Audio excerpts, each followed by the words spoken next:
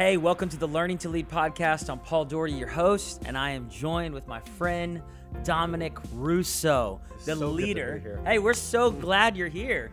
And Dominic leads an incredible missions movement. Missions.me is their organization, but they have something that is exciting that's happening called One Nation, One Day. Our church has been a part of this. If you are a leader out there and you have any heart for missions or charities, you need to connect with this guy. This guy is leading the charge with that. So, Dominic, tell them a little bit about who you are and just your story. Absolutely. Well, Paul, thank you so much for the honor to be a part of this episode. And I'll say one thing, I admire about you so much. We've been friends for 15 years now, probably. And no matter what season of life or leadership or platform God's given you, you remain the same person. So humble, so authentic, so genuine, and it's an incredible honor to be here at Victory and to be on the episode today. Well, the vision of One Nation, One Day is to unite the global church for the salvation and transformation of nations, of entire nations.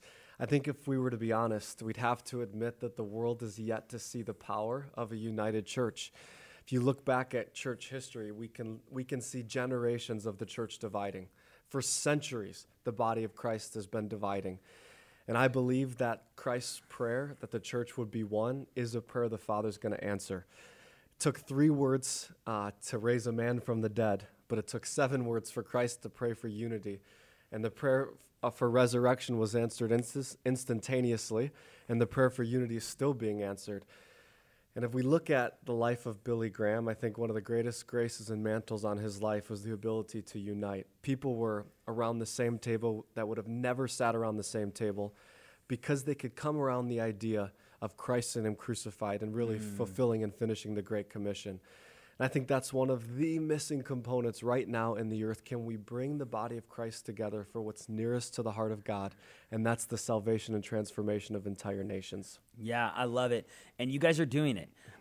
We went with you. The first one was in Honduras, 2013. Yep. Yeah, 2013. Tell them a little bit about the results of how many churches were involved, what we actually did, what does this One Nation, One Day thing do, and how did your organization, Missions.me, coordinate this and pull it off? I think the One Nation, One Day movement was born in President Lobo Sosa's office when I was 26 years old in the fall of 2011. I said, Mr. President, I know the nation's in pain. Unemployment's President of Honduras. President of Honduras, exactly. Somehow you had this meeting with the President of Honduras as a 26-year-old guy with a vision and a dream to win nations to Christ. Exactly. And so you're there in the office, and what happens? I was there with President Lobo. I said, Mr. President, I know the nation's in pain. Unemployment's over 40%. They're calling this the world's murder capital because there's the highest homicide rate per capita than in any other nation outside of a war zone. But what if in part Isaiah was speaking to this moment when in Isaiah chapter 66 verse 8 he asked the question, can a nation be saved in one day? And essentially after that really supernatural, miraculous time with the president, he committed to call One Nation, One Day an official national holiday.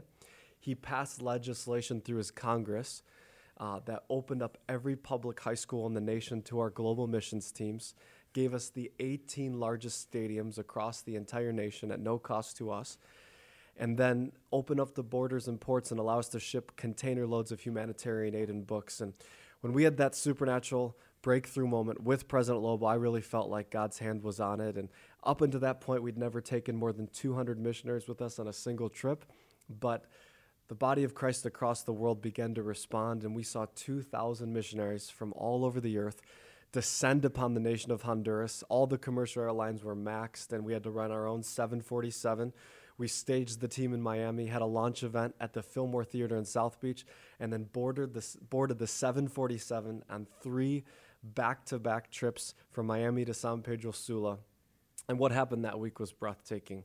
We were able to be in every high school in the entire nation, fill all 18 stadiums in the same day, and 1.1 million people were reached face-to-face with the gospel. And the front page of all the Honduran newspapers the next morning said these words, "We have a new Honduras." That's amazing. That's amazing. Tell them a little bit about your family. You grew up in a pastor's home. Yes. Your parents are pastors. You met your wife. Where and how? And how many kids do you have now? Yeah, I grew up a pastor's home in southeastern Michigan. And my dad actually has Tulsa roots. He graduated at a Bible college down the street and actually served T-Town. T-Town, served in the children's ministry here at Victory. I don't know if you know that I fact. did not know that. That's a fun fact. But He might have been helping me out when I was a little baby. He might have, straight up. 4 years I was at ORU and was single all 4 years, and God blessed me big time. A year later, I met my wife Lindsay at a conference in Hawaii, which is an amazing place to meet somebody. And we got to know each other in that beautiful paradise. And 7 days later, she flew home to Kansas City. She's a pastor's daughter as well. And I flew home to Michigan. We dated long distance for a year, engaged for a year, and we've been married for a decade. 2 boys. Mason is 6, Jude is 3. We're having a blast. Come on, you're done with kids? We'll see. We'll see. Yeah. Maybe adopt later down the road. There's a desire for a third. Let me put it to you that way. So while you've been building your family, you've been pursuing this vision. This podcast, just so you know, I know you are involved in leadership ways, leading your missions ministry. And what we say on this podcast is everyone's a leader. Everyone's leading someone. For sure. Everyone's influencing someone. And how can we get better at leading? Craig Groeschel is notorious for the quote, if the leader gets better, everyone gets better. So the leader of an organization, the health of that leader helps the whole organization get healthy, stronger, accomplish their goals. So talk a little bit about leading your family, leading the team of volunteers, staff, interns, as you have begun to birth this vision in your heart for One Nation, One Day. Now you've done Honduras, you've done Nicaragua, and now you're getting ready for Peru in 2019. It's our third nation that we'll be a part of with you. You've done Dominican Republic as well. Exactly. So you've done 3 of these. 3 down, and then Peru's in front of us. Peru's in front of us. So talk a little bit about just leadership, Dominic, and what you've learned in leading all of these things and your family and yourself. I definitely echo John Maxwell's famous line, everything rises and falls on leadership. I think it is the single greatest attribute we need to focus in on and lean in on. And I think even in the last year, John Maxwell's law of the lid, how you as the leader of the organization ultimately become the lid of your organization, has been really resonating. As God begins to expand us and take us to new levels, you begin to immediately realize that if you're going to take the team where they've never gone, you're going to personally and individually have to go somewhere you've never gone. Yeah. So it's definitely been a season of leaning into personal growth and personal development. But I think one of the most significant aspects to our culture at Missions.me that I think's help us to have a healthy leadership environment is a culture of honor and a culture of humility. We have some world-class team members in our ministry, men who I believe have the capacity to lead their own movements, to lead their own organizations, and yet we've all said, instead of doing something independently, let's do something collectively. And, when you choose to partner, everybody gives something up to gain something that you could never achieve on your own. That's really good. And we've all said the only way for type A personalities to coexist, the only way for high capacity, high functioning individuals to coexist is there's going to have to be an extreme culture of humility and honor. And that's something I think we've been driving towards as an organization. And I have such respect for the men that I lead the organization with, because they've really fought for that culture. And I think it's something that's resonated now throughout every layer of the organization. And I think it's impossible to lead people well if you don't have that honor in all directions, honor up, all honor down, and honor all around, all beside you. And I think that's something we've been striving for as an organization within our organization, then also as we're leading global ministries that are a part of this movement as well. Yeah. I think that's really good. The whole idea of type A personalities working together, it's big. It's big in ministry. It's big in business. Because when you hire someone who's gifted and talented, you also hire someone who's going to challenge you and push back. For sure. And as a leader, I think that security in yourself and not being threatened by other great leaders beside you is important to continue to take the lid off your leadership. I think that's, you hit on something. I know the guys that work for you, and I could totally see what you're saying, that you have guys working with you and for you that could lead their own movement, but they've chosen, because of your leadership, to come under the vision that you have, and you've presented it as this isn't Dominic's vision. This is our vision. Absolutely. You've created that collective, like we're all in this together. So maybe share just one lesson you've learned in leadership where you go, I missed it there, and I had to learn how to bounce back from that. Yeah, I think leadership fail. I'm gonna try to think of. You're like, I don't really have any, so I got to dig deep here. Yeah, no. I have to pick. Which one should I choose? Yeah, I think the journey of growing personally obviously has been the biggest challenge for me. I think whenever you stop feeding yourself and you stop growing yourself, you really put a lid on your own personal leadership and on your ability to influence and take people on a journey. I think leading on empty, I guess, would probably be the biggest thing, where you're giving out, and you're not taking the time to fill back up. You're not taking the time to grow yourself. I'd say was one of the biggest things, and you can get so consumed with what you're building, so consumed with the mission you're looking to achieve, that you stop leaning in yourself and growing yourself. And I think over the last 18 months, that's been the biggest thing. I've realized if we're going to go to where we've never gone, I'm going to have to grow, and I'm going to have to lean in and expand my personal capacity. So That's so good. I think I'd say leading on empty and forsaking personal development would be one of the things that I've had to learn the hard way on. Thank you for an honest answer. For sure. I feel like, that question gets asked to a lot of people, and leaders pivot that question and like, I try too hard. yeah, I work too hard. I'm just too good of a leader. I'm just too committed. So thank you for giving an honest answer. I For think sure. that's really good, and I think all of us can find ourselves at that place. In fact, I was talking with a world-renowned leader recently that if I was to say their name, everyone would know this person. And they said the exact same thing. They said, my organization was growing, but plateauing at the growth because somewhere inside I had just turned off the eagerness to go out and learn more and grow more. And somewhere I just kind of settled with like, not that I'm not working, but I'm working. I'm just not pushing myself to do and to receive more.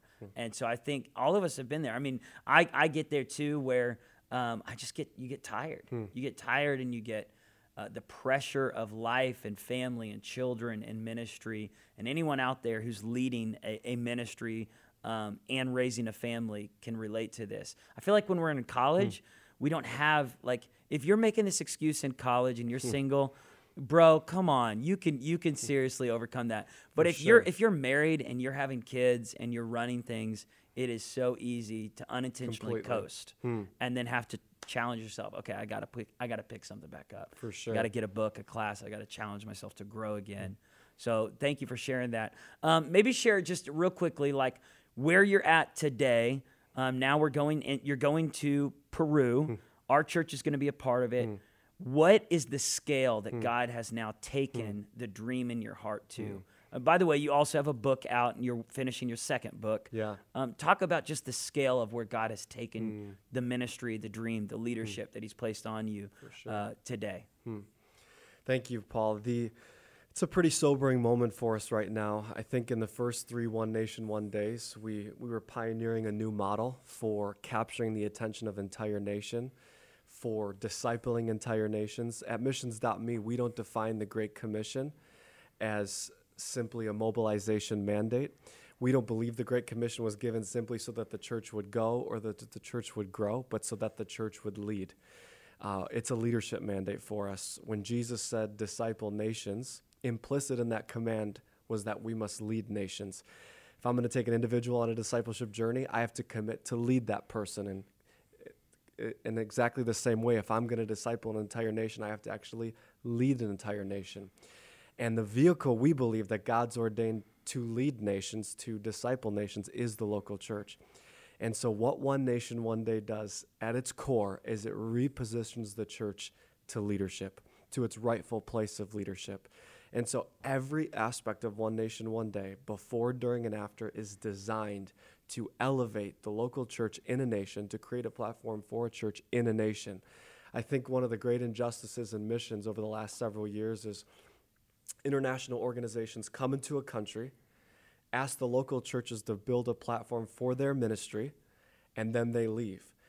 And the vehicle God's ordained to sustain the transformation is that church. So at Missions.me and with One Nation, One Day, we don't advertise who's going to be preaching in stadiums. We don't advertise bands, although we have well-known speakers and well-known bands. Our stadium outreaches are produced by the local churches in that nation, and then the local church gets to stand on in that platform with us. And as we approach a nation like Peru, a nation of 30 million people, we recognized we're going to have a bigger, more substantive team than ever before. So our largest team was 2,500 for Peru. We're recruiting a team of 5,000 missionaries across the globe. Wow. And what's really, really exciting, Paul, is for the first time, because of this conviction and philosophy that the church must lead, we're also enlisting 5,000 Peruvian team members. That's awesome. So our teams will be mixed, half international global missionaries and half Peruvian team members. And these Peruvians will be doing the altar calls in their own high schools. These Peruvians will be leading church services. These Peruvians will be on the street corners with our teams. So they're not just translators. They're not just administrators or facilitators. They are registering as missionaries. They're actually paying to be on the missions trip. So it's pretty remarkable dream. It's coming to pass before our eyes. 10,000 missionaries divided across the entire nation. And our dream is that 5 million people will call on the name of Jesus through the campaign. That's awesome. We want to see 5 million awesome. people move out of the kingdom of darkness into the kingdom of light. And so we're working with the Peruvian church at a pretty extraordinary level to see this dream come to pass, to see the entire nation of Peru be able to hear the gospel, respond to the gospel, and then start a discipleship journey. And we're thrilled about it. Come on, man. I love it. First off, I think most people out there would understand what missions is, but there may be someone out there that doesn't know. What do you mean by missions? What is a missions trip? What's a missions organization? What does that mean? Like, what do we do besides get up on a stage and preach about Jesus? What does that look like? Because we have a philosophy of ministry that the Great Commission is a leadership mandate, we believe that the church needs to be impacting and leading every sphere of society. So what One Nation, One Day does is it takes willing people across the world, so local churches from across the world, and basically gives them an opportunity to speak into and impact every sphere of a country. So people are coming in the medical profession, and they'll be serving medically. People are coming in a brand new track we have with One Nation, One Day called our sports and athletic missionaries, and they'll be doing baseball and soccer and ministering through sports. We have a track called Influencers, and they'll be coming and speaking to university professors and high school teachers. We have ministry team members who will be doing outreaches in high schools and dramas, and we literally have all these specific tracks to enable a missionary to come and impact every aspect of an entire nation. So a missionary for me is just somebody who said yes, somebody who heard the Great Commission when Jesus said, go into all the world and make disciples of nations, and said yes. And as you look at what Jesus said to the church, he said, the Holy Spirit will come upon you. You'll be my witnesses in Judea, Jerusalem, and to the uttermost parts of the earth. It was all in one sentence. So it was never an assignment on somebody's life, just local. I believe every person, every follower of Jesus actually has a global mandate. I love that. I love that. What we have seen in the past, too, is we've always seen a big increase of young people that want to go on missions. Anytime we talk about it, hey, we're going to Peru, we're going to Africa. There's always a bunch of like teenagers, young adults, college students want to go. But what I've found is people like over the age of 35, for whatever reason, kind of push themselves out or disqualify themselves. They go, well, it's for teenagers, for young adults, college students. And what I've been telling them about this upcoming Peru trip is, no, this is for adults as well. Sure. For anyone who's listening to this podcast out there watching, if you're a pastor, come and be a part of this. get connected. We still need more churches, more pastors, more leaders. There's a bug flying around here. If you're listening to this podcast, you can't see it. If you're watching on YouTube, you're definitely seeing the fly. But don't be distracted. Leadership is all about not being distracted by the fly. Leadership's about unbroken focus. Yeah, there you go. Except for we probably get a little distracted often. For sure. Oh, but anyways, back to the point here. I feel like this is something for all ages. And that's what I've been telling our business guys, our doctors in the church, teachers, coaches, For sure. dads, moms. Hey, like, you don't have to come and do a drama. Because in their mind, they think they're missions dancing. is like, I got to do a drama. Exactly. No, this is like, come and do what you do and help us reach the nation. Totally. It's pretty unique with One Nation, One Day. Same thing with us. For the last 12 or 13 years, we've been leading missions trips, and it was in the early years primarily teenagers and 20-somethings. Our last One Nation, One Day, 40% of the team was over the age of 40. Come on, that's awesome. So it's definitely, we're seeing the entire body of Christ respond. Every Engaging age group. all generations. We have a lot of retirees come, and they absolutely love it. That's great. I think one thing about One Nation, One Day they appreciate is you're not sleeping on the floor. Your hotel's been inspected and approved, and we believe you can do that if you have to, but we like to take really good care of our teams, and so the accommodations are good, and we get to save our energy for the actual ministry output, which is awesome. It's awesome. Okay, so one last word today for those that are watching, listening to this podcast. What would you like to leave people with today? Everyone out there that's aspiring to grow in their leadership, aspiring to be who God's called them to be, do what God's called them to do. What would Dominic Rousseau leave these guys with today? Yeah, I would just say I believe the language of the Holy Spirit is dreams and visions, and I believe that as you lean into God, He begins to blueprint your heart with a picture of your future. And I would say it's incumbent upon us as the leader to feed the dream and the vision that God begins to seed our hearts with. Yeah. And we can't expect anybody else to feed our dream. We can't expect anybody else to nurture the seed of vision that God's placed in our heart. It's our job to do it. And what I challenge you to do is enable that vision, that dream to grow inside of you to such a point where it provokes you to step out and begin to put the practical steps of making the dream a reality into motion.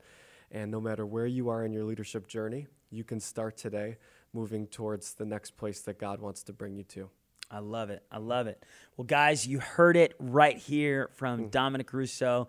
And I just want to say, keep your eyes out for this guy. God's continuing to use him and carry this vision of what he's birthed in Dominic's heart and the guys that are working with him, really to a powerful future that I think there's going to be more and more churches across denominations that are going to be joining in with this vision. And so if you want to get more information, you can go to missions.me. That's their website. And you can find out more information about Peru and future trips they're doing and ways you can be a part of that or give towards it. Dominic, thank you for coming today. Thank you, Pastor Paul. It was amazing. Hey, Always we love you good guys. to chat with you. Love you guys. All right, God bless y'all. Your best days are right in front of you.